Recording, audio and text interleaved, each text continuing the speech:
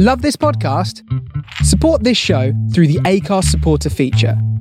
It's up to you how much you give, and there's no regular commitment. Just hit the link in the show description to support now. Hiring for your small business? If you're not looking for professionals on LinkedIn, you're looking in the wrong place. That's like looking for your car keys in a fish tank. LinkedIn helps you hire professionals you can't find anywhere else, even those who aren't actively searching for a new job but might be open to the perfect role. In a given month, over 70% of LinkedIn users don't even visit other leading job sites. So start looking in the right place. With LinkedIn, you can hire professionals like a professional. Post your free job on linkedin.com/achieve today. Ever catch yourself eating the same flavorless dinner 3 days in a row? Dreaming of something better? Well, HelloFresh is your guilt-free dream come true, baby. It's me, Keke Palmer. Let's wake up those taste buds with hot, juicy pecan-crusted chicken or garlic butter shrimp scampi. Hello Fresh. Stop dreaming of all the delicious possibilities and dig in at HelloFresh.com. Let's get this dinner party started.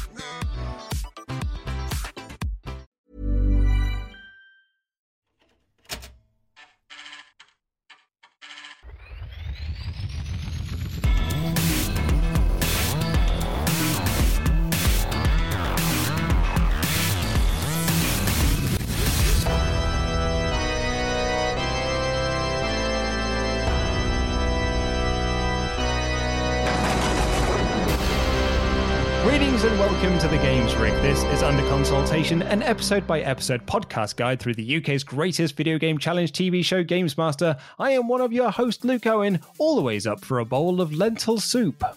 And much imitated, frequently intimated, and inside thigh agitated, I am Ash Versus. This episode aired on the 21st of January 1993. Surprise, surprise. Whitney Houston's I Will Always Love You still top of the charts. And we've still got A Few Good Men at the top of the UK box office. Now, I'll be honest, I'd all prepared to discuss Deep Cover this week. Turns out I was wrong. That's next week. And this week we're still looking at A Few Good Men.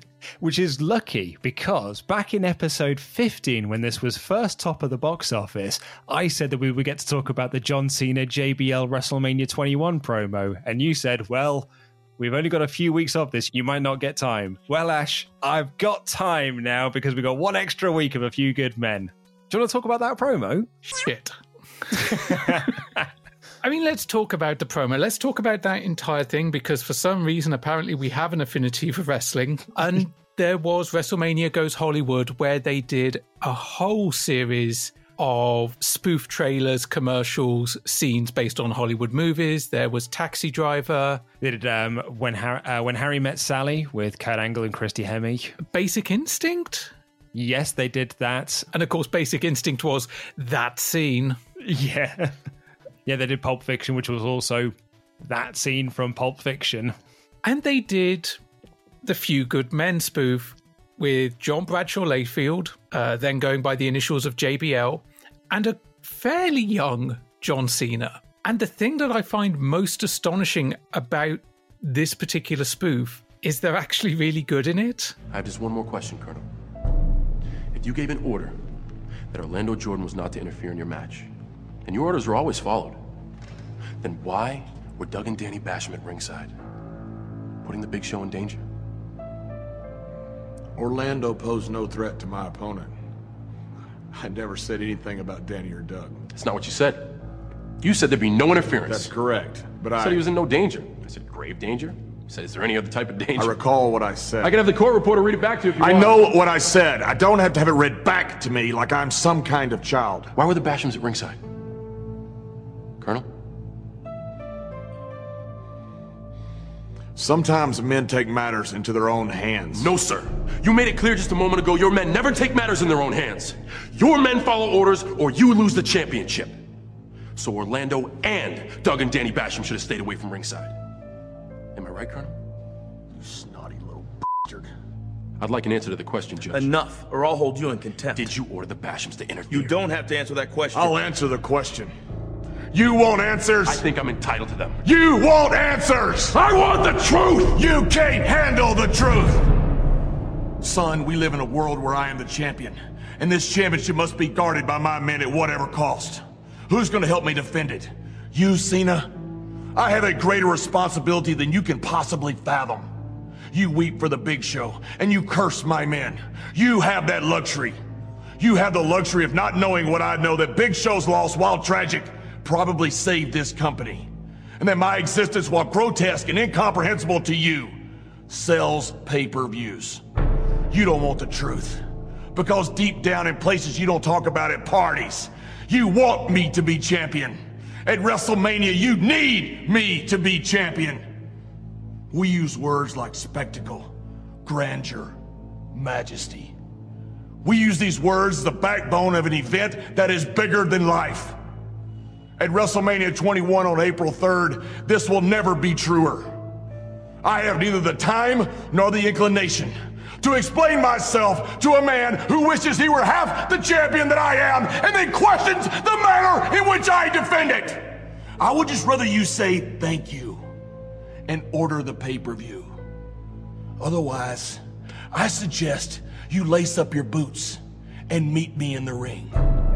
Either way, I don't give a damn what you think you are entitled to. Did you order the ringside interference? I did what I had Did to you do. order the ringside interference? You're goddamn right I did!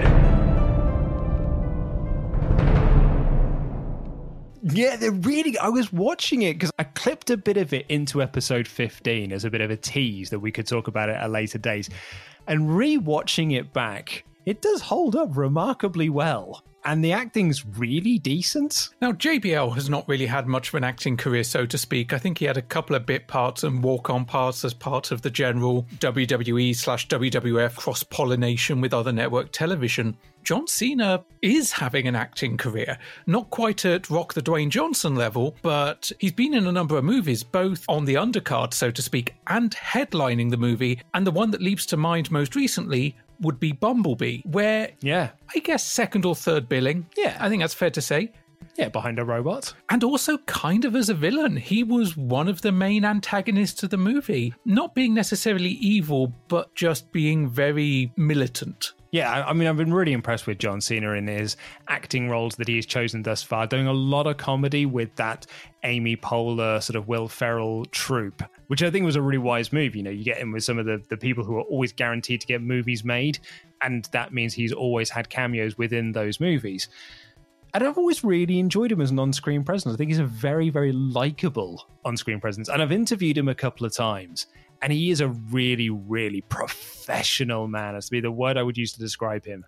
We did an interview with him last year to promote Playing with Fire, and we got to play a game with him. So the game we devised was, you know, sort of point out the fire risk in this photo. And we devised like some of these crazy sort of Photoshop things of a sort of an old wood house, and there would be fireworks next to it, or it's next to a volcano that's erupting, or there's the dragons from Reign of Fire. That movie, the dragon movie, sort of... I know Reign of Fire. That's actually quite a good movie. It's quite a good movie, flying over it. And without like any hesitation, he didn't want any like preparation for it or anything. As soon as we handed him the photo, he instantly knew what his hook was. So you can obviously see that the house itself is the main fire hazard here. It's been around for so long that the wood is dried out. And if a fire were to get next to it, this place would go up like a bucket of fireworks or a campfire that was raging out of control. The main and only fire hazard in this photo is the house. He was really, really good. That's nice to hear. And the best thing is, we've just talked about John Cena doing lots of other things, and therefore I've managed to mostly steer you away from talking about the Few Good Men segment. There were no big games released this week, but Games Master Issue 2 is out in stores. Ash, what's in it? Now, we've done our bonus episode on Issue 1, and we thought it was a really strong start. And as I've been going through Issue 2, picking out highlights that we can talk about over the next 4 to 5 weeks, Issue 2 doesn't slow down. But one of my favourite bits, and that I'm going to use to play a little bit of a game with you, is a rumours column. Oh, love a rumour, mate. And they say at the top, in the absence of any real news, we've made some up. Well, not quite. At any given time, there are hundreds of juicy rumours floating about. So each month, we'll print the slightly more plausible ones. So what I'm going to do is I'm going to go through each rumour, and then I'm going to ask you if that rumour came true or it didn't. Okay. Right. Okay. I'm ready for this. Okay. Don't worry. You've got your serious concentration face on. This isn't Quizzlemania. This won't be that complicated. Here's a rather interesting one currently doing the rounds in Japan and America. Console giants NEC are considering launching the Turbo Duo CD-ROM console in this country next year. True. False. TurboGrafx CD not come over here. The Turbo Duo CD never got an official release in the UK. The TurboGrafx never actually got an official release in the UK, and most of the machines that were sold and imported by companies into Europe were the Japanese or American machines and actually still outputted an NTSC signal but went through a converter cable or had an extra chip fitted to the board. So 0 points. Oh dear, I'm off to a bad start. Okay, another one. There's a new bit of kit out guaranteeing to revolutionise home gaming. Called the Supergun, this device connects to a SCART TV and enables you to play arcade PCBs on your own television. Imagine your very own Street Fighter or Bomberman 93 game in your own home. Watch this space for more info. So I think I might have misconstrued that thing, because when I heard Supergun, that made me think it was like shooting games, but they're talking about Street Fighter stuff. So it's basically like having an arcade board at home, right? Basically, yes. It's an adapter board that would let you plug an arcade PCB into a standard SCART television and play it. False. It's true. It was a device used to play arcade games in lieu of a full cabinet. I mean, I would have wanted one. Absolutely, me too. It plugged into a jammer board, which was one of the main standards used for arcade games, and provided a native RGB video output that could be placed through a SCART connector. In North America, the Supergun also converted the RGB signal into a composite video, S-video, or component video with varying degrees of quality, and sound was by default mono line level. So you didn't get the stereo sound or the Q surround sound, but you did get the ability to play arcade games in the home. Dear me. It's not showing off my gaming podcasting prowess, really, is this? No. But it's okay. There's still 3 more to go to get redemption. I can pull this back. I can still be more up than I am down. Rumour has it that the follow-up to the Giga-influenced adventure Darkseid, which is previewed in this issue on page 32, will be programmed specifically for the new Amiga 1200. A Cyberdream spokesperson commented that they only found out about the new machine at the end of November, but are now keen to see how far they can push it. Now, this relates to a news item we've got coming up later where we talk about the Amiga 1200. We do indeed. I'm going to say true on that one. You get half a point. Okay. Because it's neither true nor false. Right. Darkseid 2 never came out for any Amiga. It came out in 1995, and at that point it came out on the PlayStation and Saturn and the PC. Darkseid, the first game, got an Amiga CD32 release. Okay. And the CD32 was technically an Amiga 1200. And it was an enhanced game with narration, music, enhanced graphics, sound, yada, yada, yada. So, half a point. Half a point, okay. I'm on the board. You are on the board. Although, in fairness, I would have been on the board even if I'd said false, because either way I was going to get half a point. Yeah, I did kind of put that one in there just in case. It was a softball. This one's been doing the rounds for some time now, although it seems to have a fair bit of actual truth to it. UK developers Argonaut have come up with a chip for the SNES which enables you to utilise super-fast 3D images. The chip will be built into their carts during development. It may make them a little more expensive, but it should be worth it for more realistic 3D games. It's the Super FX chip, right? Yes, it is. Yeah. 1.5 points.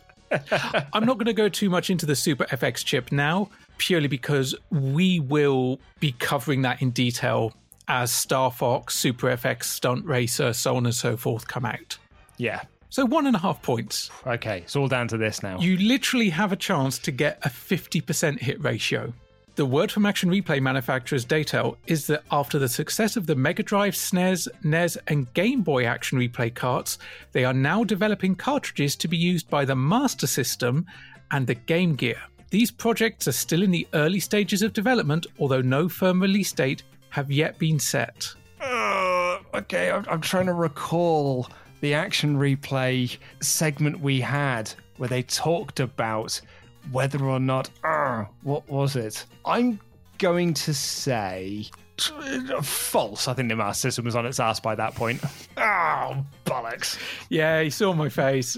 No, it was true. And you're right, the Master System was on its arse by that point, but if they were going to the effort of developing it for the Game Gear, because the Game Gear shared some common hardware platforms with the Master System, it wasn't actually that difficult to reverse engineer it. And in fact, in the next month or so, we will start to see adverts advertising Action Replays for the full Sega family. Bugger. 1.5 points out of 5, Luke. Well, I'm glad you're listening to this video game podcast that I've been. It's a bit of a passion project of mine. Well, to be fair, the passion project was Games Master, not the guy on the other end of the video call throwing random rumor trivia from 1993 in your direction with zero warning. That was very fun. I've learned a lot. There was a lot to learn. Before we get into the main episode, though, there was one thing that we wanted to bring up. The week that we're recording this, we actually got in touch by someone who has been on Games Master Series 2 and has featured on this podcast. Specifically, on the Christmas episode, the grandchild of Bob Holness, Sam Gibson, or Oliver Gibson, got in touch with us via email, because one of the things we talked about in that episode was the discussion as to whether Bob Holness was getting his grandchild's name wrong, just being a granddad, or your theory that he was giving him sort of a work name as opposed to using a shoot name. Yeah, and it turns out that I was wrong, but also half right. Yes, this is the 50%. If you get half a point for that bit of rumour, then I think I get half a point for this. I think that's fair, yes. So we got this email in from Sam, brackets, or Oliver, who said, "To whom it may concern, I wanted to express my thanks and delight at coming across your podcast about Games Master. I believe my brother Tom dropped you a tweet about how we're not the same person. Actually, though my real name is in fact Sam and not Oliver. Bless Bob, it was too much for him to take in. If you're interested in my experience of the day, I wrote a silly little article about it a few years ago, which you may enjoy, which we've got a link to in the podcast description down below.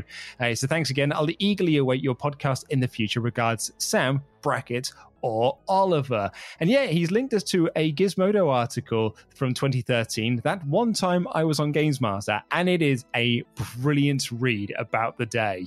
It is. It's a wonderful little article, and it's amazing to be approached by someone that, I'll hold up my hands, of all the people that I've kind of tried to find or looked for online or reached out to, looking for Bob Holness's grandkids never occurred to me. No. I mean, obviously, I guessed that you guys were still out there, but it never occurred to me. And therefore, for you to reach out to us is wonderful. I've never been happier to be wrong. The thing that I really loved about the article in the day of the recording is that it talks about how he'd never actually played Volfeed, although he quickly learned that it was just Quicks but based in space, which is exactly what you said on the episode. But he talked about like going into the green room where he was going to practice playing Volfeed. And this is what he wrote. "I'm led to a games room to practice. Being the middle of July, it was the Christmas special, so tinsel was everywhere. And what do I spot in the corner? A Super Famicom, the Japanese import of the SNES, and it's running Street Fighter 2. Straight away, I made a sonic boom over to the Super Famicom and blasted Hadoukens and Ryukens across the screen until the cows came home, and then they told me it was time to go to set to be filmed. Whoops, so no practice then." And then he reveals that, yeah, he actually played the game about 3 times before he got that 48.8% take that ends up in the episode. It's amazing, but I can't blame him, because if I'd walked into that room and I'd been given the chance to play Quicks in Space or Japanese Speed Street Fighter on the Super Famicom, I'd have thrown the challenge just to get my hands on that, because July, I mean, that was hot from Japan. Absolutely. The other bit that really made me laugh here is after he'd kind of like messed it up twice, Bob Holness whispered to him, "Don't worry, I'll let you win." This is the quote from the article. "How did I end up being bested by my grandfather doing what I love best on national television for all my friends to see?" So he mentioned earlier in his email that we'd also had a tweet from his brother, and indeed we had, who tweeted at us a few days ago saying, "Sorry to burst your conspiracy theory bubble, chaps," and confirming Grandad Bob was just mixing up his grandkids. I was there watching whilst my brother Oliver played the game. Cheers, Tom Gibson. And his own little PS, also, I'd have beaten them both, and the real conspiracy was me being kept out of playing and winning that golden joystick. Fantastic. So we may have lost one conspiracy theory, but Tom has gifted us with another. Hashtag Tom was robbed. Thank you. Okay, settle down now. Come on, you're too kind. I'm not worthy. All right, welcome to Games Master. Much imitated, frequently intimated, inside thigh agitated. This week we've flown some more lucky people out to the Rig Resort for video game playing and other buoyantly anti-social activities. So let's kick off with some oral intercourse with the great man himself, the Games Master. No, please, stop all of your applause. We're not worthy of it. We're just a video game podcast. Much imitated, frequently intimated, and inside thigh agitated. This was a great introduction to the episode. Do you know what stops the inside thigh being agitated? What's that? A dose of talc.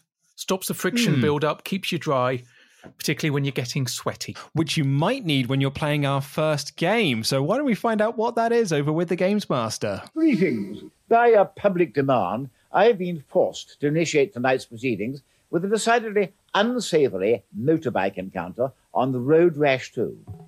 As a greasy, leather-clad biker, our first easy-riding contestant will need to punch, kick, and wheelie his way to the checkered flag in first place on the Hawaii level. My gaze will be most decidedly avert. Oh, he's unhappy about this one, isn't he? I think he was unhappy the first time we played Road Rash as well. I was going to say, this is continuity. This is them going, oh, wait, he didn't like the first Road Rash. He's sure as hell not going to like this one. So yeah, we're playing Road Rash 2. Punch, kick, and wheelie your way to the finish flag on the Hawaii level. Games Master will not be looking. Yeah, he says that this is by public demand, but I had a question mark of public demand or publicity department demand. We said this about Road Rash back in Series 1, but for me, the Road Rash series gets good when they put it on rollerblades and rename it Skitchin. Skitchin! Your Skitchin obsession will be the death of this podcast. But one thing I will say is that while Road Rash 2 was mostly a remake of the first one, with split screen and a few other additions, including Punching Policeman, it does look and run a lot faster than the first one. This looks like a much more fun game. Yeah. It featured a couple different variants of a two-player mode. You could either play split screen or one after the other. You could select weapons to wield for kind of a mano-a-mano mode. And, as we discover in this challenge, they expanded the setting outside of California because this challenge, we're in Hawaii. Lili, come on, you want to lay me? We're just good friends. Now, the first Road Rash started to come out September 1991. I'm guessing that would have been North America, probably. EA clearly knew they had something good on their hands because they'd started development on Road Rash 2 before the end of the Christmas season in 1991.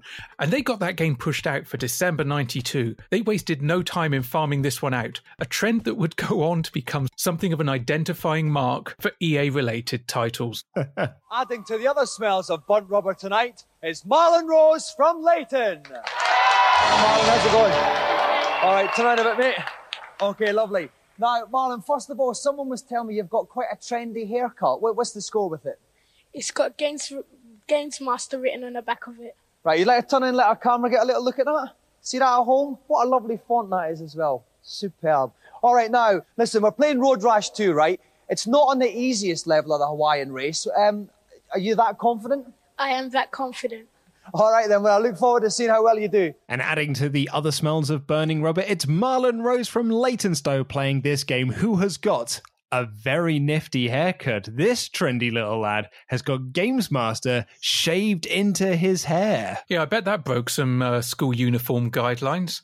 Dominic says this isn't the easiest level, but Marlon is very confident. And he's right to be confident because he's not bad at this game, at least at the start of it. And riding pillion with me for this challenge is Game Zone's Jane Goldman. Welcome, Jane. Hi, Dominic. Now, obviously, Marlon's got no problem with his haircut. He may have some problem with the game. Have you got any tips to alleviate him? Well, I think Marlon should just bear in mind that time is of the essence here, Dominic. So he shouldn't get too bogged down with all the rough stuff. He should just get in there and Just go. keep it clean and go for the line. Well, Marlon has to finish first on the Hawaiian race, stage 2. Before we get to that, it's Jane Goldman. Yes, from Game Zone. This is the first time she's actually been in the commentary booth. We've seen her in the review zone, but it's actually very nice to see Jane outside of that arena. Absolutely. And also, she's a talented writer already because she beats Dom to the punch with the double entendres, saying that Marlon shouldn't get too bogged down with the rough stuff. He should just get in there. At which point, Dom is a bit confused because he's like, hang on, the filth is my kind of market, but yeah, okay, yeah, you should just go for the finish line.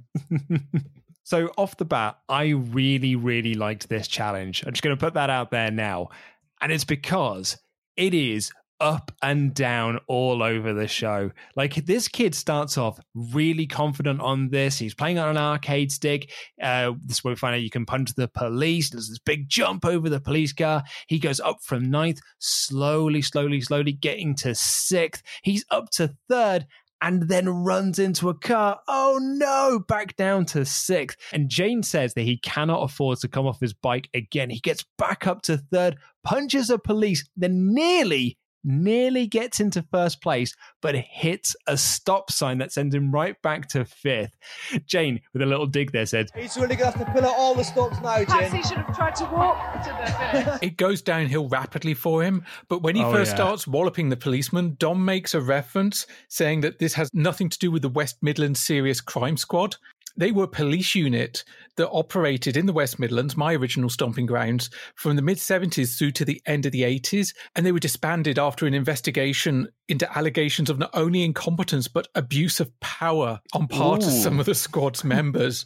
So, not the most topical because, 3 years prior, but that joke would have just gone over the heads of everyone watching. I had to Google it because my adult brain was going, that rings a bell. And of course, growing up in the West Midlands, that would have been definite front page news for me and my family at the time. So it does go downhill for Marlon here. As we said, he nearly gets into 1st place, hits a stop sign that sends him back down to 5th.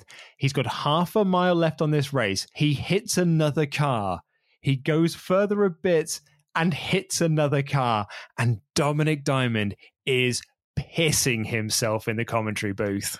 One of the moments where both Dom and Jane almost completely lose it is where he hits a car, and then as he's getting on the bike, a car hits him from the other direction. He couldn't have dodged that if he'd wanted to because he couldn't see it coming. He's only got half a mile left. He's in 4th place. No! He's been up again. It's a tragedy of immense proportions here.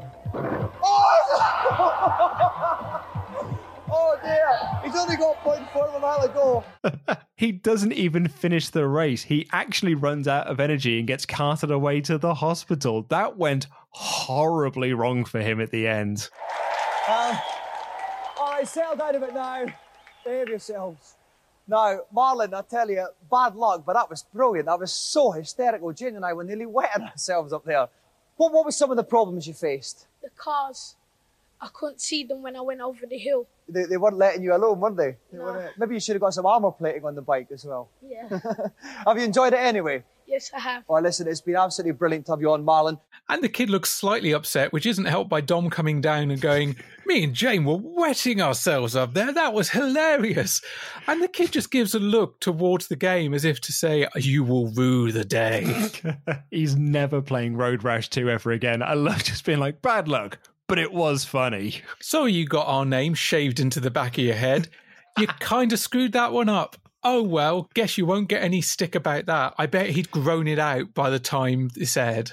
Oh, 100%, yeah. Well, actually, this was probably filmed during the summer holidays because, as I said about the school uniform thing, I wasn't joking. Stuff like that would get you into trouble at schools. So he probably had it done once he knew he was going on the show, in the knowledge that he could grow it out and then shave it back up again before starting term in September. I loved that challenge. Probably for the same reason that Dominic Diamond and Jane Goldman seemed to enjoy that challenge. I felt really bad for the kid because he has gone on to national television and he has ballsed this up to an incredible degree. But it was, I mean, it had peaks and troughs and it was quite funny towards the end. Now, the game looked good in this. Let's just get that out of the way. This game looks so much better here than it did with Road Rash 1. Yeah, in Series 1, yeah. it looked more fun to play as well. It looked a lot more fun. The punching action, the fact they built up the combat, and yeah, the fact you could, punch a few members of the highway patrol. And you got behind the kid because first half to 2/3 of the race, he's doing really well. And then when he comes off that first car, it's like, no, you can get this back. You're going for the underdog at that point. And the second time, there's still a chance. And the third time, stop, he's already dead. He gets hit by a car and Jane Goldman says he can't afford to get hit by another. Well, Jane, he got hit by 5 more. In fairness, that's not another, that is a many. Yeah. He departs, no joystick, and very little joy. Poor kid. Poor kid. This week, games players everywhere could come over all hip and trendy as we look at cult games. First up on the Super NES, grown men wear shades in Blues Brothers. Jake and Elwood are trapped in a mutant jukebox, help them escape through 32 levels of platform japes. The word cack's used a lot in the computer game industries, and this sums up Super NES Blues Brothers perfectly. No attempt has been made to follow the film's excellent plot, and what's left is a tired run-around platform game. The graphics of Jake and Elwood are cartoon style, but the game's miles too difficult, and I don't think it's worth the money. The levels are really frustrating and really badly put together, and there's just nothing to keep you coming back for more. It's cult games in the review zone this week, a rather broad term, it must be said. Yeah, not a sign of the Manson family or anything. Steve Merritt from NMS, James Collett and Paul Anglin from CVG are here, and first up on the docket, it's a terribly shit game. It's Blues Brothers on the SNES. This game was misguided. Yeah, that's a good way to put it. I actually played it in the lead up to recording this, and it's just a bit bobbins. It's a lot bobbins. I didn't play it in the build-up to this because I played it before and I had no desire to put myself through that again. I mean, Steve Merritt is up first and he points out that the word cack is used a lot in the computer game industry and it sums up the Super Nintendo Blues Brothers game nicely. He says, no attempt has been made to follow the film's excellent plot. Now, I love the Blues Brothers. It is one of my favourite musical films of all time. I would never describe this film as having an excellent plot. The plot is paper thin, really. But that's fine because that's all it needs to be. The humour is provided by the characters and the situations they find them in. And it's still got more plot than Blues Brothers 2000. I went to see that film at the cinema. Same here, mate. I was the only person there. Even the usher walked out. But the young whippersnapper, James Collett, he points out the graphics are a cartoon style. Well observed, child. Well observed. Mm-hmm. But the game is miles too difficult and he doesn't think it's worth the money. Right on both counts. Absolutely. And Paul says there's nothing to keep you coming back. A very sad 51% for Blues Brothers on the SNES. Now, correct me if I'm wrong, Ash. The day that we're recording this, the Twitch stream that you're doing over on our Twitch channel is 16-bit tie-ins, right? TV tie-ins. Dang it. I was going to suggest you could play this. Nope, way ahead of you. Film tie-ins will come back around down the line with themes, and I'm sure one of the Blues Brothers games at least will be tackled at that point. Next up, that cocking soundtrack can only mean it's Doctor Who on the Amiga. Floppy coats and jelly babies abound as you rescue hostages from 4 cities and give the Daleks and Davros a good kicking. Nice playability. Recommend it, yeah. The playability is not that bad. It's nothing you're going to play for weeks on end, but probably worth a look. You would have thought with 29 years of Doctor Who, they could have come up with something a bit more inspiring than what effectively is a run-around shoot-'em-up. The best way to describe Dalek Attack is average. Well, a game I'd also like to see you tackle at some point is Dalek Attack on the Amiga, which you've spoken about at length on this show already because you were not really a fan of it, and I did want to play this before we got to record it, but on the modded Xbox that I've got with all my emulated stuff on there, unfortunately I don't have Dalek Attack. Well, you're lucky because guess what? You don't have Dalek Attack. Now, spoilers, these guys are actually much more generous with this game than they were with Blues Brothers, and more generous than I would be. It is a scrolly, jumpy, shooty game because, you know, when you think of Doctor Who, you think of scrolly, jumpy, shooty, the Doctor, that well-known wielder of shooty weapons. Yeah. You jump around the world, London, Paris, New York, Tokyo, and Skaro. You know Skaro, that well-known holiday destination. Somewhere just down the coast from Cromer. And at the time, it was released on all major formats, except the Amstrad CPC 464. You know, the computer that I had. It was announced but never released. And it came out on the PC and Spectrum and the Amiga and the Atari ST, and it's the Amiga version we're looking at. Now let's talk about the positives. It looks pretty good. It's nicely rendered. The monsters look like they should. If you like a MIDI version of the Doctor Who theme, it sounds pretty good as well. And the price is pretty favourable. £14.99. Oh, very tasty. And would be reduced below that fairly quickly. It got a Spectrum release, which shocks me because at this point the Spectrum was dead, but there was literal public pressure to release it for the Spectrum, to the point where people were writing in, and so Alternative Software wrote back to them saying, okay, we're making it, and included a sticker of the box artwork saying, I've been exterminated, which I thought was a nice little touch. Yeah, the Spectrum nice. version was very much pared down, a lot of the monsters that had been removed, so essentially it was mostly just the Daleks, the Ogrons, and various other creatures had gone. And it got a few re-releases over the years. It got put out in a 3-pack called the Sci-Fi Collection with Galactic Warrior Rats and Suburban Commando. There's a Suburban Commando game? Yes, there is. Oh, that is one I'm going to have to seek out. You do that. You do that, Luke. Let me know how you get on. And it kind of has a cult following to this day. Don't ask me why, because while James is on board, he says nice playability and he'd recommend it. Anglin joins in and says it's not bad, not something you're going to play for weeks on end, but probably worth a look. Steve Merritt is the guy that I align with, because he says you'd have thought with 29 years of Doctor Who, you could have come up with something more inspiring than a run-around shoot-'em-up. That's exactly my point, and the point I've maintained ever since it came out. Sure, I was slightly excited. I was a Doctor Who fan in 1992-93. There wasn't much else to get excited about at that point. But where was my point-and-click adventure? Hilariously, my note reads, Steve says that you'd have thought that they'd come up with something better after 29 years of Doctor Who. Is he Ash? Might have regenerated, you don't know. But his closing thoughts are the best way to describe Dalek Attack is average.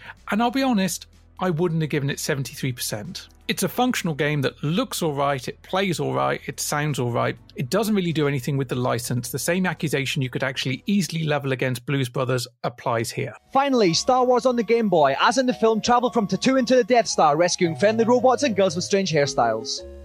The animation is really very good, and it's a very involving and challenging game. The platform shoot 'em up's good, the graphics are good, nice music, but on the driving levels there's nothing to do. It's too boring. Game Boy Star Wars is excellent, and I recommend you try it now. But not Star Wars on the Game Boy, a fantastic conversion of the NES game. Paul says the animation's very good. James says the platforming bits are good, but the driving sections are boring. Strong disagree. Steve calls it excellent, recommends it 80%. I had Star Wars on the Game Boy and bloody loved it. Star Wars was great on the Game Boy, it was great on the NES, it was great on the Super NES. It was even great on the Game Gear. How often do you get to say that? The dawn of 32-bit machines has arrived. The spanking new Atari, Acorn and Amigas make the present 16-bit Mega Drive, Super NES and Amiga 600s look positively weenie. Tonight we compare the three new boys with help from Alistair Borden from Atari, Simon Lovesey from Acorn and Kelly Sumner from Commodore. First of all, why the new machines? Well, the Atari Falcon is aimed at the home user as a revolutionary new home computer, all singing or dancing. Mum and Dad can do their desktop publishing, word processing and run the family business, whilst the kids are enjoying the latest in stunning games. The person who wants quality graphics, quality sound, a machine that is versatile and easy to use. Interesting feature this week. While the console wars are in that 16-bit arena, the computer war is getting into 32-bit. So we've got Alistair Borney from Atari, Simon Lovesey from Acorn, and Golden Joystick winner Kelly Sumner from Amiga to take us through them. Now we see why he was on the challenge. It was clearly a case of, well, if I'm coming down to record your fluff piece, you're going to put me on the TV. I mean, in fairness, he did win the Golden Joystick, so I guess justified? Certainly more justified than this piece. It has the potential to be incredibly interesting and a comparison of these three new powerhouse computers. And they ask them all a series of questions, and their answers are meaningless. One of the immediate things that struck me about this segment is I remember the Acorns because we used Acorns at school for a while, certainly until PCs became more affordable or more easy to use and some of the posher places got Macs. Acorn and BBC Micros, they were what you saw in your schools. Yeah, absolutely. That's what we had. I know the Amiga 1200. We've talked in the past about how I always wished I'd owned an Amiga. The Atari Falcon. Mm-hmm. When I first saw this bit, I actually had to go and make sure this was released because I couldn't remember ever seeing it. And it's a shame because Falcon, what a great name. Yeah, it rolls off the tongue, doesn't it? The Atari Falcon. Yeah, it's a sexy name. Yeah. It wasn't really a sexy machine, as we'll continue to find out. 65,000 colours. Each pixel can be a different colour. 4,096 colours. And at any one time can display 256 colours on the screen. 16.7 million colours. Because on the matter of graphics, Alistair says the Falcon has 65,000 colours and each pixel can be a different colour. That is a meaningless statistic.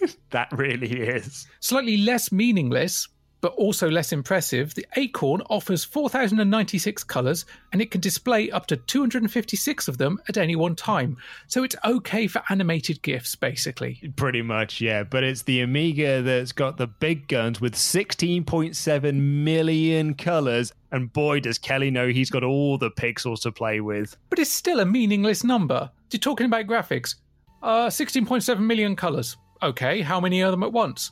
16.7 million colours. What's the refresh rate of the screen? 16.7 million colours. That's number wang. This has got 16-bit stereo recording, 16-bit stereo playback, at quality better than CD or DAT tapes. As standard, the A3010 comes with 8 stereo channels built in. The Amiga 1200 has 4-channel stereo sound. So a mixed bag of stuff. Again, mostly meaningless, especially for the average user, but also they say better than CD quality. I'm fairly certain CD quality is 16-bit. So how? Also, at that quality, how much of it are you actually storing on a hard drive? Or, God forbid, a floppy disk? Currently, there are over 50 games being developed. Many of these will be released in the first 3 months of 1993. Currently, there are over 250 games available, but this is growing rapidly. 1,500 to 2,000 currently work with the Amiga 1200. By January or February of this year, you would probably see something like 20 or 25 games which are only available on the Amiga 1200. But here's the important bit, the games. So 50 games are being developed for the Falcon to be released in the first 3 months. 250 games are on the Acorn, and that is growing rapidly. But 1,500 games work with the Amiga 1200, and by February, there'll be 25 games exclusively available on the system. It's also the cheapest of the lot at 400 quid, whereas the other ones are 500. The Amiga, knowing the worth of backward compatibility, it wasn't complete, but the fact is you could sell your Amiga 500 or 600 to offset the cost of the 1200 and still keep, hopefully, most of the games that you loved from that system and have some exclusive titles to look forward to. It really is a absolutely meaningless little fluff piece, which disappointed me because when it started, I was excited. I was like, oh, this is good. And then once we got the answer to the graphics question, I was like, oh, this is kind of useless. And then we got onto the sound question. I thought, oh, they're just saying words, and then redeemed themselves a bit with games. Yes. Yeah, I think the games is the really interesting bit. And of course, who was the winner of this home computer war? The PC, because the Falcon bombed, the Acorn bombed, and the Amiga 1200 marked the end of Commodore's ventures into the affordable home computer market. Yeah. None of them won. Everybody died. Well, hopefully not everyone will die thanks to the Global Gladiators, but who's going to be playing this game? Here's more from GamesMaster. Hello again. My second challenge for the evening sets the world to rights with a touch of environmental do-gooding on Global Gladiators. With disinfectant to hand and green fingers to boot, our cleansing contestant has 2 minutes in which to negotiate the polluted landscape of level 1 and reach the exit. Anyone for lentil soup? I love Global Gladiators. It's such a fun game. I'm not the biggest McDonald's fan. I think the food is CAC. It is quite literal fast food. I'm quite obsessed with the company in terms of as a business model. There was a documentary recently about the Monopoly game they did and how basically the mafia rigged it so that all their mates won, which is a really, really good documentary. There's a film that was made about it with Michael Keaton, not that, but about the creation of the brand. So I'm quite obsessed with it in that respect, but I don't like their business practices. However, I love this game. This game was a wonderful bit of propaganda because it was at a time when McDonald's were trying to change public opinion on their environmental practices. They were getting rid of polystyrene containers. They were moving to card and paper that could be recycled. My opinion on McDonald's, I've not always been a fan of their business practices. I've not always been a fan of their food. But if it's late at night and I don't want to have to think or worry about allergens, they're a safe bet.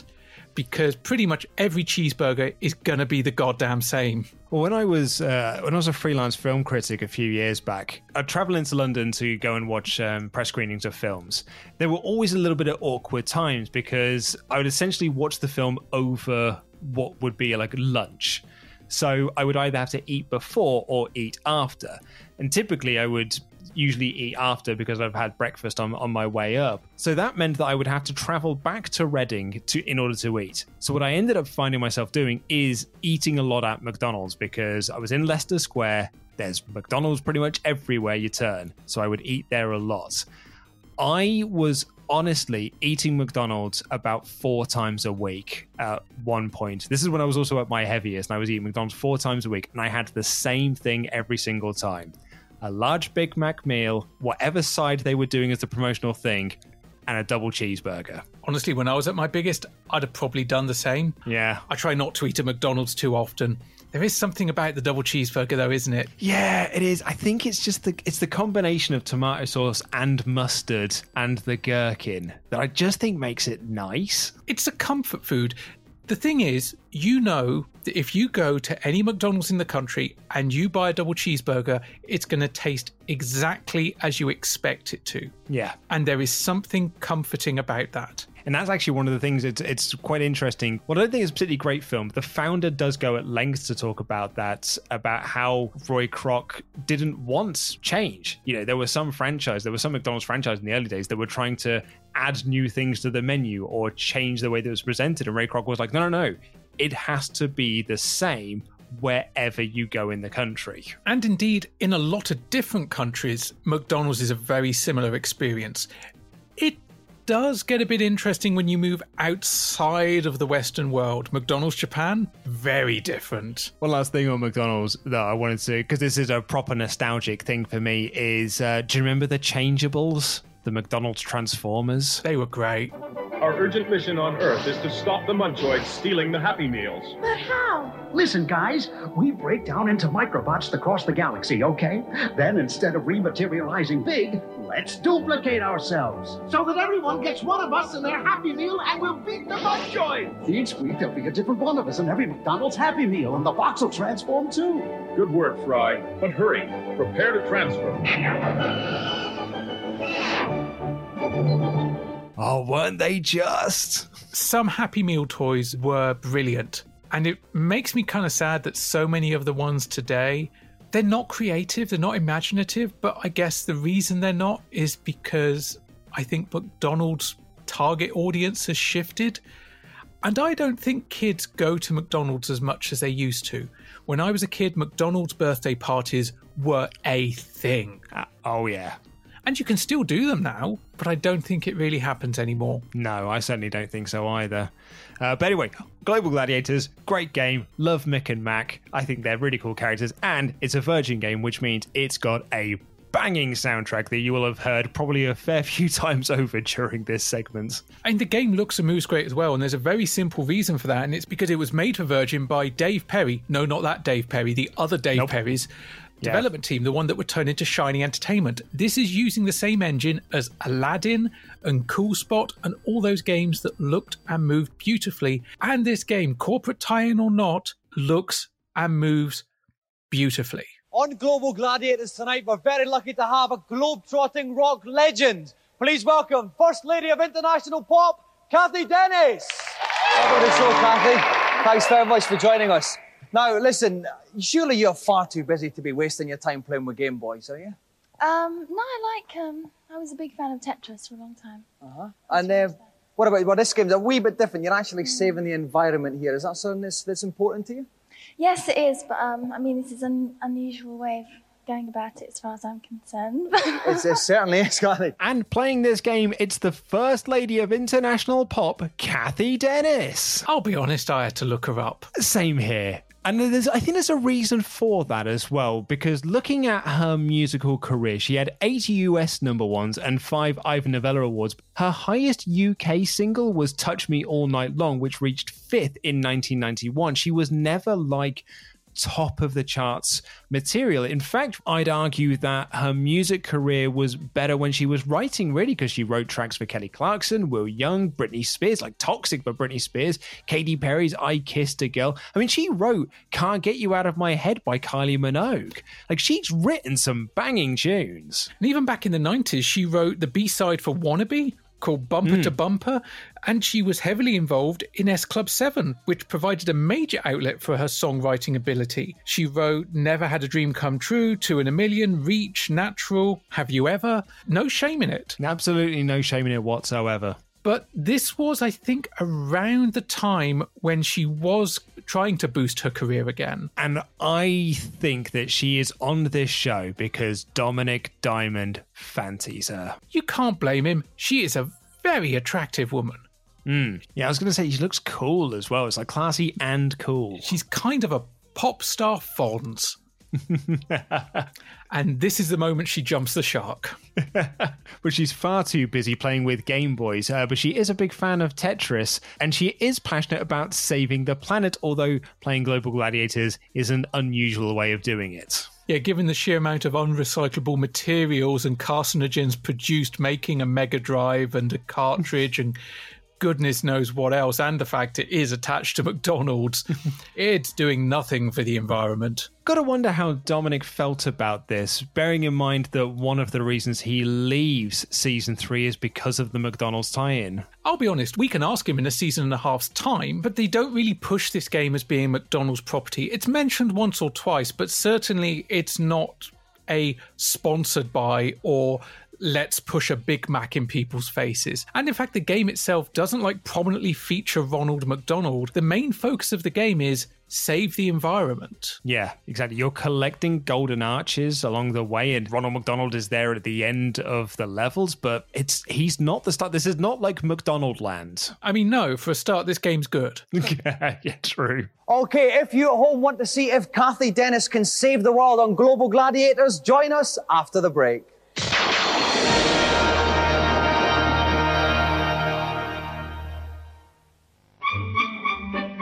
In front of Malcolm are 2 sandwiches. One is a ham sandwich, and the other is a ham sandwich with a Kraft cheese slice in it.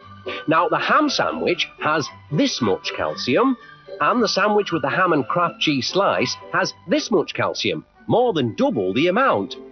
And what do we need calcium for, Malcolm? Shoes? Not exactly. Hairdressers. Kraft cheese slices are calci yummy.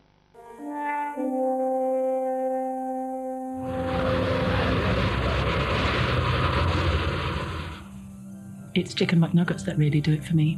The very sound of it. Nugget, nugget, nugget. Fancy Chinese? Yeah. Nah. Curry? Yeah. Nah. McDonald's? Yeah. Yeah. Hello, darling. Did you have a nice birthday? You went to McDonald's? I could murder a Big Mac. I mean, what do you really want out of life, Catherine? I mean, really and truly. I want a McChicken sandwich and a strawberry milkshake.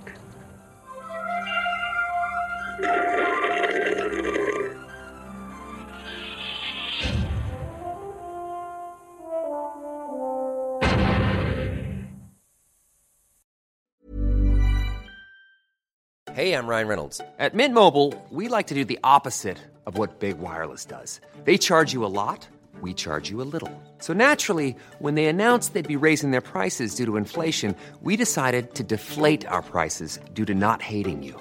That's right. We're cutting the price of Mint Unlimited from $30 a month to just $15 a month. Give it a try at mintmobile.com/switch. $45 up front for 3 months plus taxes and fees. Promo rate for new customers for limited time. Unlimited more than 40 gigabytes per month. Slows full terms at mintmobile.com. Ever catch yourself eating the same flavorless dinner 3 days in a row? Dreaming of something better? Well, HelloFresh is your guilt-free dream come true, baby. It's me, Keke Palmer. Let's wake up those taste buds with hot, juicy pecan-crusted chicken or garlic butter shrimp scampi. Hello Fresh. Stop dreaming of all the delicious possibilities and dig in at HelloFresh.com.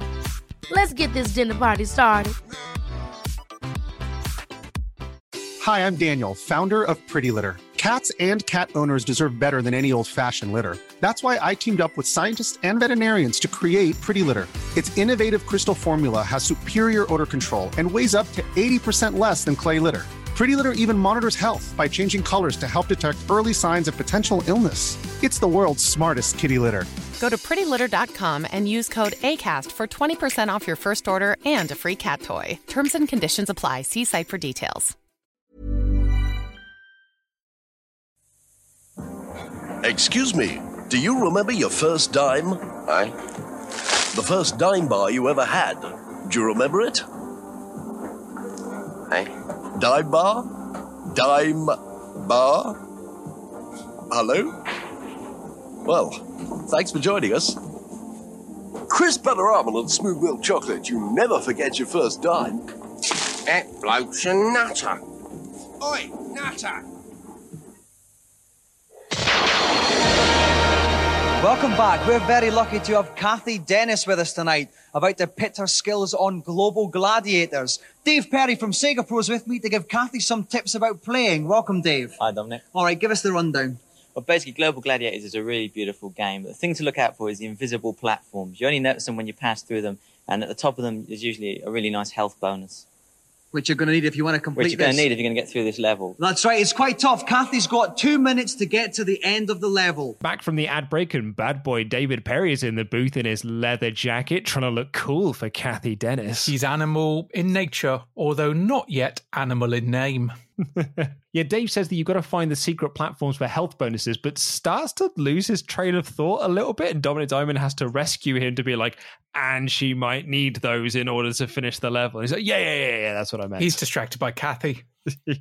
They're just swooning over her. So you got a custard gun as you're working your way through this, and Dominic Diamond clearly believes him. Custard gun? Because, yeah, McDonald's, well known for its custard. All these slime monsters have to be destroyed with this custard gun. They are horrendous. Is that a custard gun, Dave? I guess it's custard. I can't think what else. I thought it was a disinfectant gun or something, or cleaning gun. I think that's what Games Master said, and that's what I believe it to be. I think that's what it is. I think Dave Perry was just having a bit of a laugh, but Dominic, not knowing, just was like, oh, cool, a custard gun. Dave Perry's a bit afraid this could actually happen to the Earth if we don't all muck in together. And unfortunately, Kathy's run of this game is taking a few hits, nearly falling into slime, and then eventually falling into slime, and the challenge is over. Yeah, I do just want to touch on Dave the Evangelist Perry, because he suddenly finds his voice and he could be stood on a soapbox in Hyde Park Corner. He's up there going, yeah, this will happen to the planet if we don't get our act together. We got to save the planet, protect ourselves from the radioactive sludge. Freedom! Be more like Mick and Mac. Eat a cheeseburger. Now, Kathy, the world has been destroyed, taken over by slime, and it's all your fault. How do you feel? Very, very bad. So listen, what went wrong? It was a good start, and then what were some of the problems? I should have kept on a higher level. I was like at the bottom all the time. And I think I should have been a bit more cautious, because I was a bit risky. A wee bit risky for this time on a Thursday, you are, Kathy. That's me, that is me. Listen, don't ever go changing, Kathy, all right? So unfortunately, the world is over and destroyed by slime, which Kathy does feel a little bit bad about. Yeah, she says she feels very, very bad and giggles. She's an immensely talented writer. I'm sure she's a lovely person. She really doesn't want to be there. No, I got that impression as well. She does say that she should have kept to the higher levels and been a bit more cautious. Dominic Diamond says, yeah, it was a bit risky for a Thursday evening. But that's just her, I guess. Don't ever change. That was a real plea from Dominic there. Like, please don't ever change. Yeah. Well, he was satiated by her. Yes, satiated by her presence. Careful now. So, Luke, I can see you've got your tome in your hands. Yeah, let's see what Dominic Diamond had to say about her in the Star Riggers. Rock legend Kathy is the babe of Babylonia as far as the boys in the Games Master office are concerned. Is this turned into Wayne's World? I know. She'd be Babraham Lincoln. She's a robo-babe. In Latin, she would be called Babia Majora. I once said that to a girl in my school who I fancied. How did that pan out? Not well. Dominic continues, and for some bizarre reason, the day she came down, everyone had their best clothes on. Everyone had shaved, and even our researchers had washed to celebrate the occasion. Unfortunately, Kathy's game-playing skills didn't quite match her niceness, as she failed most dismally on Global Gladiators. But we can forgive that slightest of failings. Game-playing skills, off the scale, dismal. Personal niceness, off the scale, in the nicest way. Oh. Hello, Games Master. Welcome up to the helipad and fire away with your question. On Krusty's Funhouse, is there a way of getting to the later levels? Yes, there is. Simply enter the following password. SMAILLIW.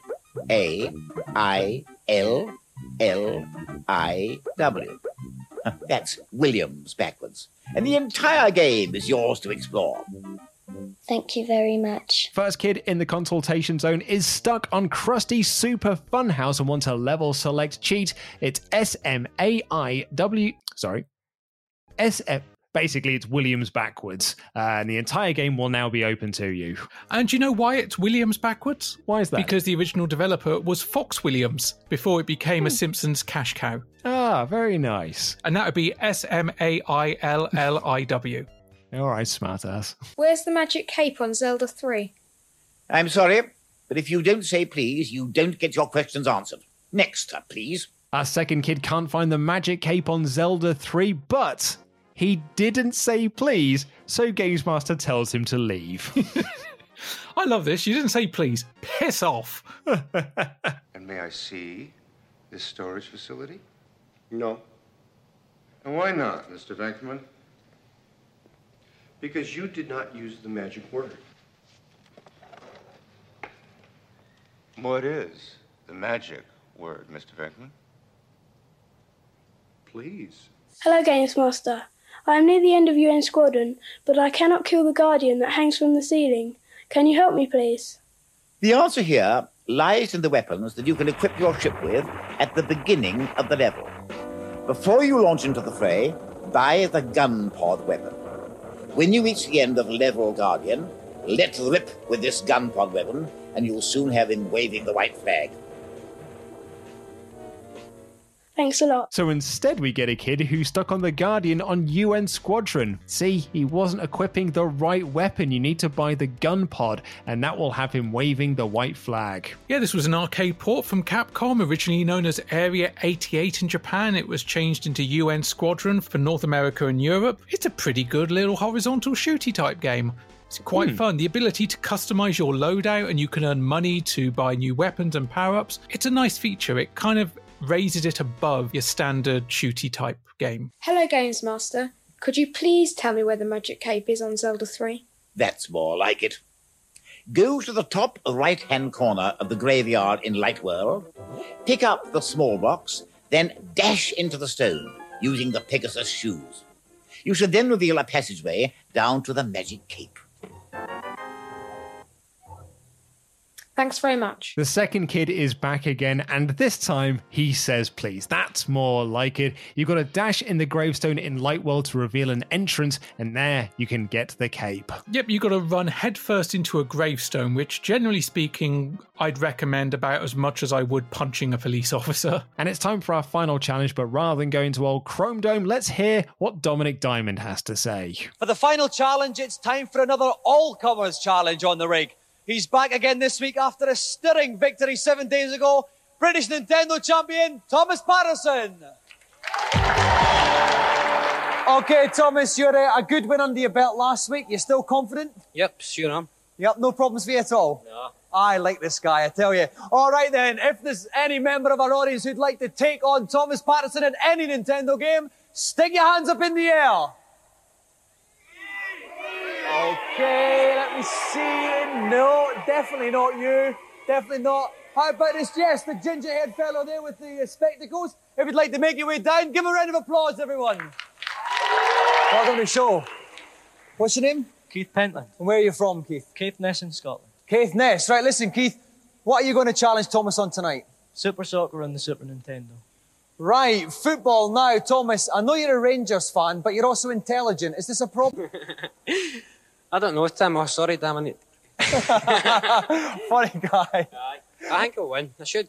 All right, then. If you'd like to take your places in, Keith will put you on the left, Thomas on the right. Keith, I hope you stuff him. So Thomas Patterson is back for another challenge, still confident after winning last week. Dominic Diamond likes this guy. And they pick out a little ginger fellow with spectacles. Yeah, a chap called Keith Pentland, who's from Caithness. We have 3 Scottish people on the stage. I fear for the subtitlers that had to cover this for teletext, because there are some thick accents on stage. Oh, it is thick, isn't it? And speaking of thick, Ash, it was bound to happen. It's Super Soccer, a bit of a nemesis of yours. Yeah, I'd like to say I went back and played it and made amends, but I couldn't be arsed, really. But this is Dominic Diamond's wheelhouse as well, because not only are they playing a football game, there's 3 Scots on stage that he can have loads of football-based banter around all the clubs he actually likes. Indeed, because Dom is a Celtic person, and he says to Patterson, I know you're a Rangers fan, but you're also intelligent. Is that a problem? And Patterson's like, I don't know, Tim. Oh, sorry, Dominic. And all 3 of them laugh. Now, do you know why he called him Tim? No. Now, at first I thought, there's got to be a football pundit called Tim, or maybe someone associated with Celtic or with the Rangers. But no, a Tim is basically a Celtic supporter, and a term that's frequently used self-referentially by Celtic supporters. The origin is thought to come from a Catholic gang from Calton in the early 1900s, which named itself the Tim Malloys. Because, of course, the Celtic Rangers thing is very much Catholic Protestant, and also why it can often turn very violent and very unpleasant. Now, sometimes Rangers fans would use the term in a derogatory way, but I don't think that's really how it's being done here, especially the way Dominic laughs it off. I think these two are having some good-natured banter back and forth. Yeah, I think that Dominic really likes this kid. Which is just as well, because he thinks he'll win, and that he should win, whereas Dominic hopes that Keith thrashes him. While our nubile young T-boy Cameron fishes this game out of the store, I'll have a little chat with Jim Douglas from the Games Master magazine. Jim, any net-busting tips for this game? Yeah, the man-to-man marking is very good, so dribbling is probably the best policy. Also, the best way to tackle is to get a shoulder barge in, but if the referee sees you, you will be sent off. Okay, we are playing 2 one-minute halves here. Keith Pentland against Thomas Patterson. Are you ready, guys? Yep. Then kick off. Games Master magazine editor Jim Douglas is back in the booth for some net-busting advice. You need to pass and dribble, and also advises using the shoulder barge to tackle, but don't get caught. Yeah, they're chatting while apparently the rig's nubile young T-boy is finding the game. So, Ash, you loved this game. Why didn't you take us through the action of this one? I hate you. Not as much as I hate this game. But this is actually a really fun challenge, and it does show why, as much as we've kind of grumbled at how often we've got football games throughout season 1, when they work, and this one works. The game kicks off. Keith is playing as Holland. Thomas is playing West Germany. There's a reference that dates this. Mm-hmm. And it's savage from the offset. The referee has clearly got his spectacles turned down low, because there are a lot of shoulder barges that are just not called at all. The time ticks down. There's a couple of decent runs on goal, but with 30 seconds left on the clock, Keith goes 1 goal up. 6 seconds later, Richard's drawn it equal with a belter of a goal in the back corner. Now, Keith takes another run from the centre line, but his shot goes wide. Thomas picks up the ball, plays the passing game off a goal kick, takes a decent shot. It rebounds off the keeper, but he catches the rebound, knocks it in. We cut to a kid in the audience who is either going wild or shooing off flies. It could be either of them.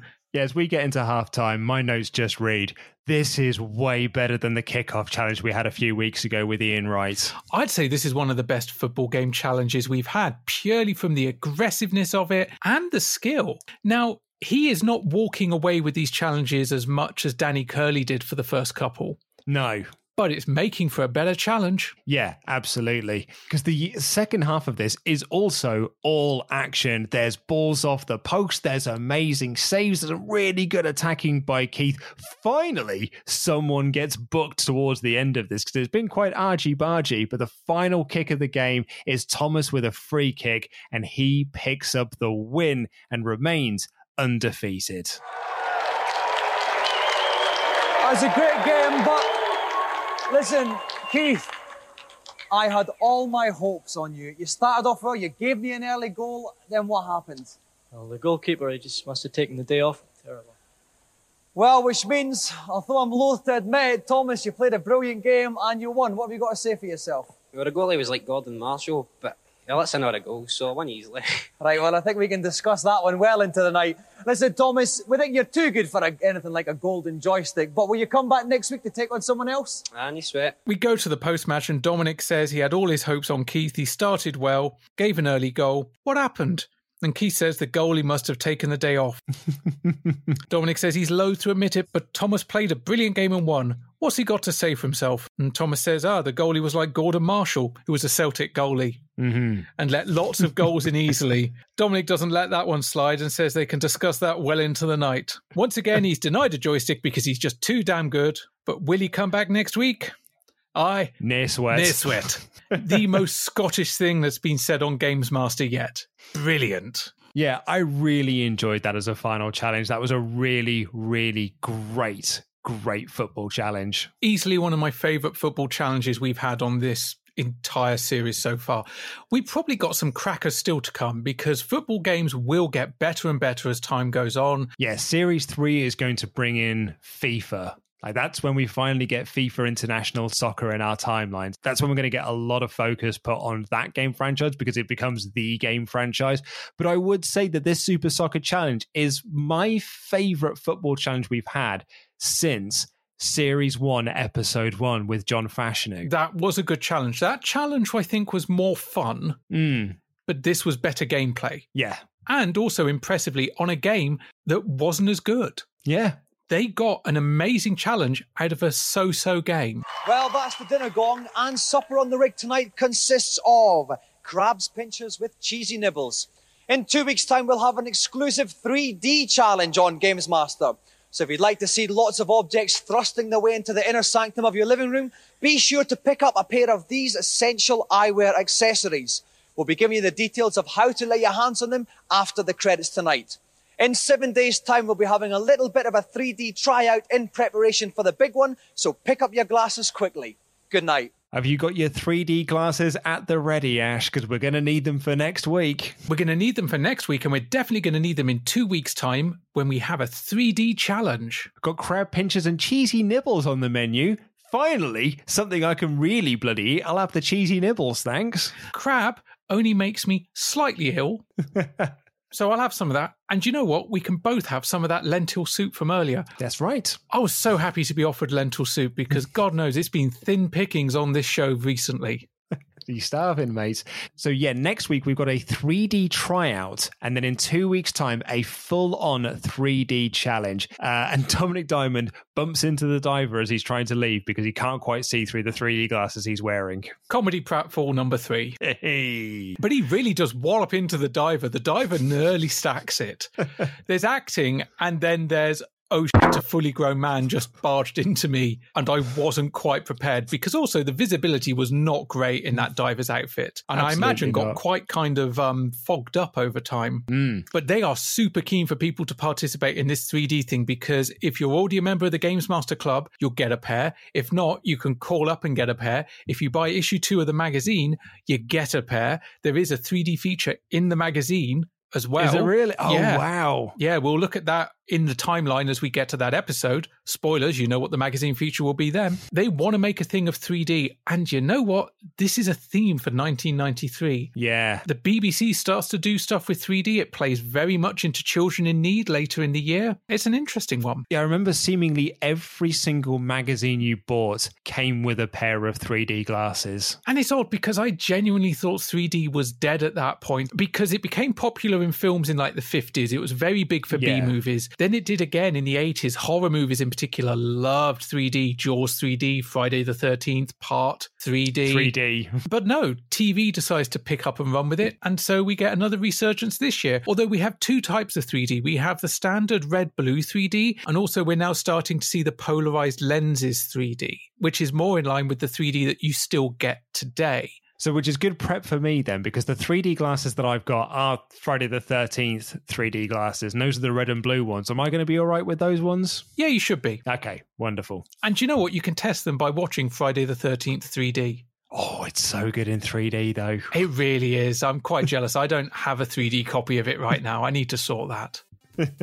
So, Ash, that was episode 17 of Series 2. We're less than 10 episodes away from the end of this series. What did you make of it? I mean, I want to start by saying I love how we got some setup for a future episode. We've been told about challenges, but we were given 2 weeks' notice to get 3D glasses.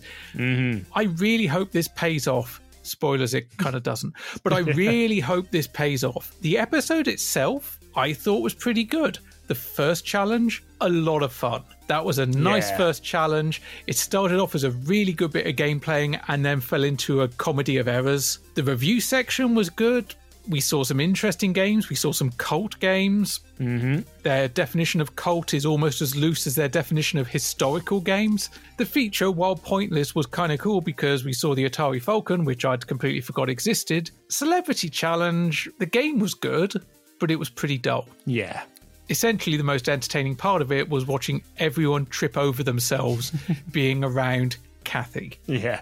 Consultation Zone was fun. We got a fairly nice cheat for Krusty. We got a nice little bit of interplay on the importance of manners. And then the third challenge, which was the high point of the episode from a gameplay point of view, because it was just solid all the way through. Absolutely rock solid. What are you thinking score-wise? I'm thinking I'm going to be fairly generous. I'm going to go 80%. That's exactly the score I had as well. I had 80% down. I really, really got on with this episode. I enjoyed the first challenge. Like you, very good comedy of errors. Felt bad for the kids, but I did laugh a lot. And I enjoyed Global Gladiators being on the show, despite the fact the challenge wasn't particularly great. And I really, really liked that final challenge. Fun review zone, good consultation zone. Feature was a bit naff, but overall I thought it was a very, very solid episode, and I really, really enjoyed it.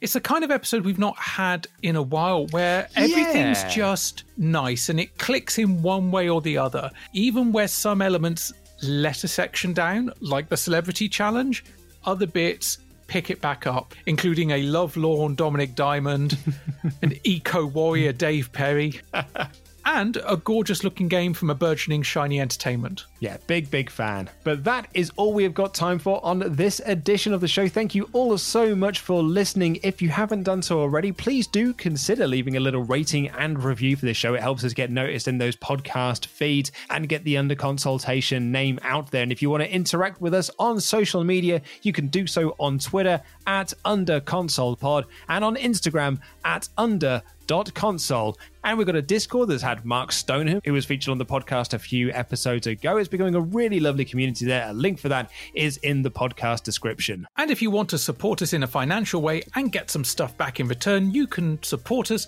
on Patreon, patreon.com/underconsolepod. At a £1 level, you get our thanks. At a £5 level, you get episodes a week early and ad-free. And at the £10 level, you get our thanks, episodes a week early and ad-free, and a merch pack that is out there and is shipping. It's got a wicked collection in there. I've been really chuffed seeing all those pictures being posted online by our Patreon backers who've been sharing them. They look really nice. And shout out to some of those £10 backers: Misha, William, Gordon, Rich, Cliff, Adam, and Sean. Thank you so much for your support. We really appreciate helping us get to our first goal, where we're going to release a Patreon exclusive podcast reviewing other 90s TV shows in this same UCP style, which we're really excited about.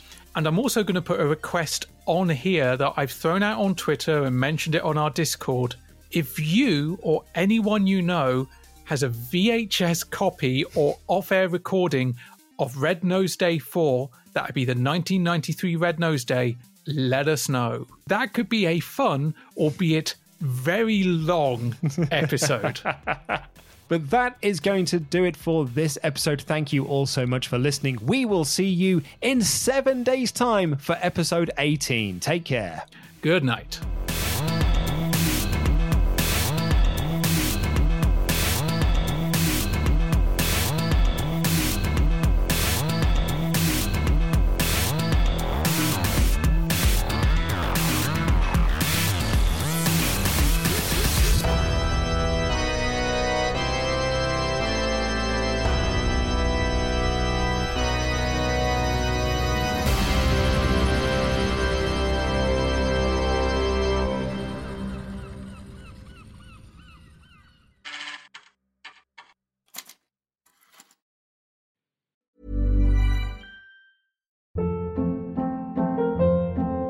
Hold up. What was that? Boring. No flavor. That was as bad as those leftovers you ate all week. Keke Palmer here, and it's time to say hello to something fresh and guilt-free. Hello Fresh. Jazz up dinner with pecan-crusted chicken or garlic butter shrimp scampi. Now that's music to my mouth. Hello Fresh. Let's get this dinner party started. Discover all the delicious possibilities at HelloFresh.com.